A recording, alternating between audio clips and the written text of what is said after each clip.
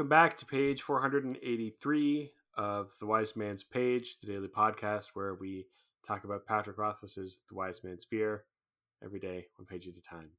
Sometimes we don't do the opening right. The servant girl set a tall wine glass in front of me and handed me my tumble. 2 bits. Merciful Telu. With prices like that, no wonder this place was nearly empty.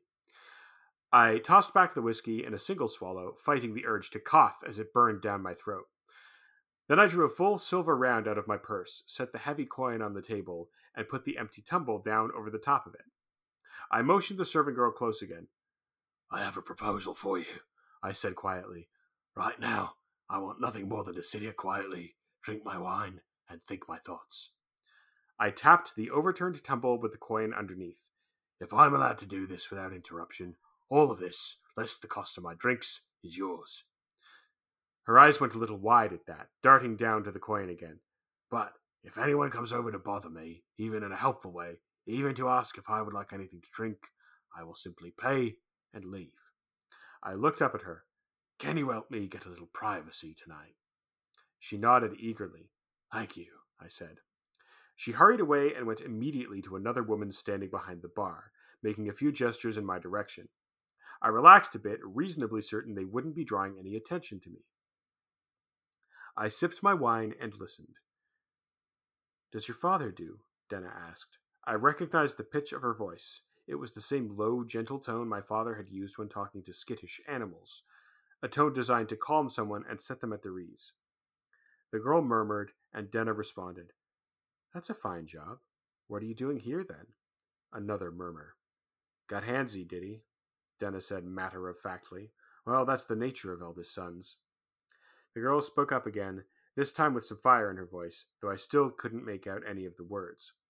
I buffed the surface of my wine glass a little with the edge of my cloak, then tipped it out and away from me a bit. The wine was so deep a red that it was almost black. It made the side of the glass act like a mirror. Not a wonderful mirror, but I could see tiny shapes at the table around the corner. I heard Denna sigh, cutting off the low murmur of the girl's voice. Let me guess, Denna said, sounding exasperated. You stole the silver or something similar, then ran off to the city. That's the page. I'm Jeremy. I'm Jordana. I'm Nick. It's almost goofy the extent that Kvothe is going to do spy on Denna. That's kind of what I was getting at on the previous page, but there's like way more of it to talk about on this one. So first of all, he's putting on a voice, and then he basically bribes the servant girl to like, don't anybody come over here, and I'll give you, this whole silver bit if you just make sure that I'm not disturbed. And then he uses like the wine glass as a mirror. And like to the first part about, so I want to go through each detail piece by piece and talk about why I think it's a little silly. Like he's putting on a voice, presumably so that, I guess in the most charitable reading, it's so that Denna won't hear his voice and go, wait a minute, Kvothe, what are you doing here? But if it's for any other reason than that, then it's kind of silly because like this girl doesn't know who he is and won't remember him as anything other than a customer, a guy with like a nice cloak, I suppose. And then he's willing to bribe her this big sum of money, like to not bother him. But like he's making an awful assumption that people were going to come over and pester him for drinks every 5 minutes. As long as he nurses his wine, he'll be fine. Right? Your server doesn't come over unless they think you need something.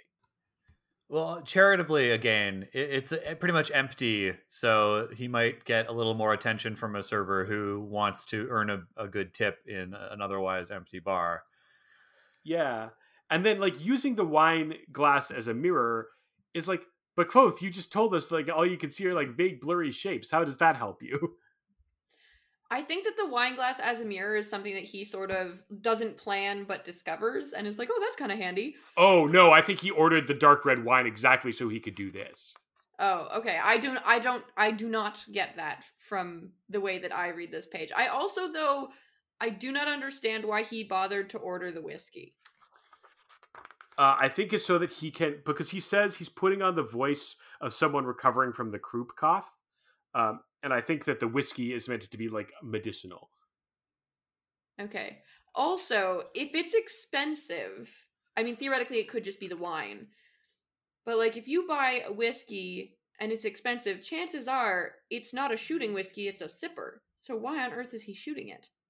I think he doesn't know that. I think the fact that he coughs is meant to show us that Kvothe doesn't actually know how to drink whiskey, and he's not drinking this one right.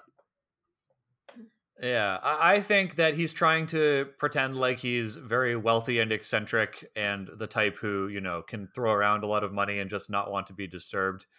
But what I really want to talk about is that any chance of rationalization for Kvothe's actions now are out the window, because Denna is safe and has demonstrated that she can handle herself.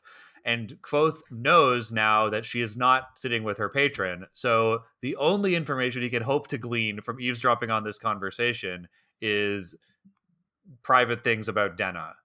It's very, very hard to remain on Kvothe's side for the rest of this scene, especially as he puts on more and more effort to disguise himself and do spycraft in order to get info here, because there's really no more excuses. Yeah, well, no, he really lost all credibility. I mean, I'm not really bothered by the idea of, eavesdropping on somebody, because he can't help himself. He's like a nosy, curious person, but he definitely knows that he's not, that he's in the wrong here, because he's trying to make sure that Denna won't find out he did it. So he knows that he's being naughty. Well, and like, this is sort of a fun thing for the reader, I guess, because like, Kvothe is doing the wrong thing, but technically he's not hurting anybody, and you kind of get to enjoy it. Like, you're benefiting from his being a shit. Yeah. So, like, as a reader, you're like, oh, okay. Yeah, I don't have any problem with what he's doing. I don't think he's, like, doing bad. I mean, I would argue that what he's doing is a thing no one should do, but I think, as a reader, am benefiting from his sneakiness, so of course I don't mind. This is the value of fiction, right? You can get a vicarious thrill from doing stuff you shouldn't do in real life. You shouldn't violate the trust of your loved ones. You shouldn't sneak around and try to get information that they want to keep private from you. And this is, I'm going to channel Jeremy a little bit here and agree that things you write in fiction don't have to align with real life morality all the time. You don't always have to be writing things that are good and correct and morally justified, and your characters, your protagonists, don't always have to do good every single second. They don't have to be moral paragons in order to still be interesting characters. So yeah, what a boring world that would be.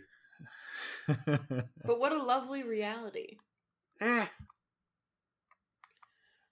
Jeremy, you need to take your Prosium. The Tetragrammaton clerics will keep us safe from the sense offenders. No. I would want to be a Tetragrammaton cleric in that world. Obviously, you learn the awesome gun kata. You learn that every opponent in a gun battle the position of every enemy in a gun battle is a statistically predictable element. Using the science of the gun kata, we have calculated the optimum trajectories for maximum damage and minimum probability of return fire.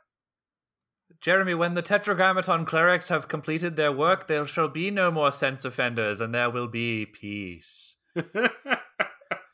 Careful, Nicholas, you're treading on my dreams. Fantasy you guys are talking about. Jordana, I encourage you to abandon this podcast mid-recording and go and watch the 2003 action movie masterpiece, Equilibrium. I mean, I appreciate your recommendations always, Jeremy, but that doesn't mean I'm about to do it. Oh yeah, it's a great movie. It's a big brain movie for sure. And upon rewatch, it only has like 3 action scenes, and only one of them is good. Oh, I disagree with that. Like, the first half is pretty slow because it's setting up the second half. But like, from the moment that they try to kill the puppy, it's like balls to the wall action scenes, and they're all awesome. Not really. It feels that way, but there's the puppy action scene and then a long, ponderous sequence where what's-her-name gets burned, and then he gets the polygraph test, and then there's the one action scene in the hallway. That is not true. He also does a training sword fight with Ty Diggs, and there's a scene where they kill a bunch of rebels. Yeah, but that's the very beginning. No. Stop. after the kill the puppy, he's still like working for the Tetragrammaton clerics, and they kill a bunch of rebels. The puppy. Let's go back to the book. No, that was it. Oh, look, what I'm getting at is that we should live in a world where everyone takes their prosium and everyone is morally and ethically unambiguous all the time. But it is nice and good and fun to live in a world where Kvothe gets to eavesdrop on his loved one's conversation by looking at the reflection in a glass of wine. That is good and fun, and we get to be naughty little boys and girls and non-binary pals by partaking in this. Yes. Correct. It also, I think that one of the things that this scene does give us is characterization of Denna when Kvothe isn't around, right? Like that's one of the big utilities of it, is like, what is she like when she's not when she's not dealing with Kvothe, right? When she's dealing with other people. And with this girl, she's all business, right? She's like, I feel like I can guess your story. Okay, your dad had a nice job. You ran away. Okay, you stole the silver. Right, of course. Like, of course you did, because you're a dummy and you don't know how good you had it back on the farm. As you say, she's all business. I don't want to say she's mean, because she's not mean, but she certainly isn't the same.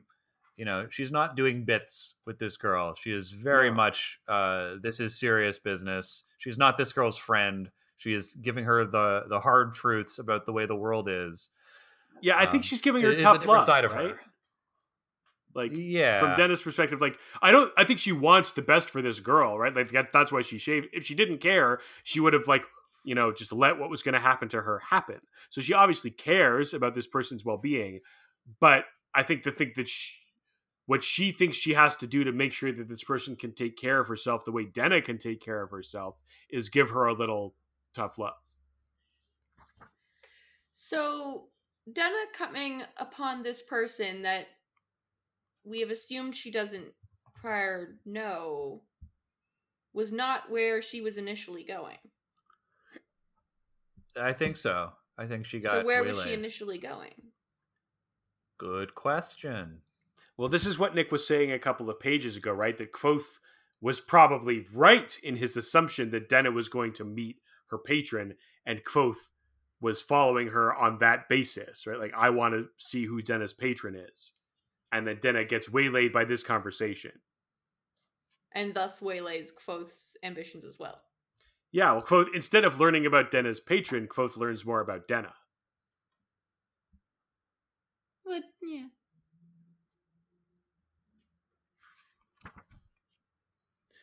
Okay, and we will learn more about Denna on tomorrow's page of the Witch.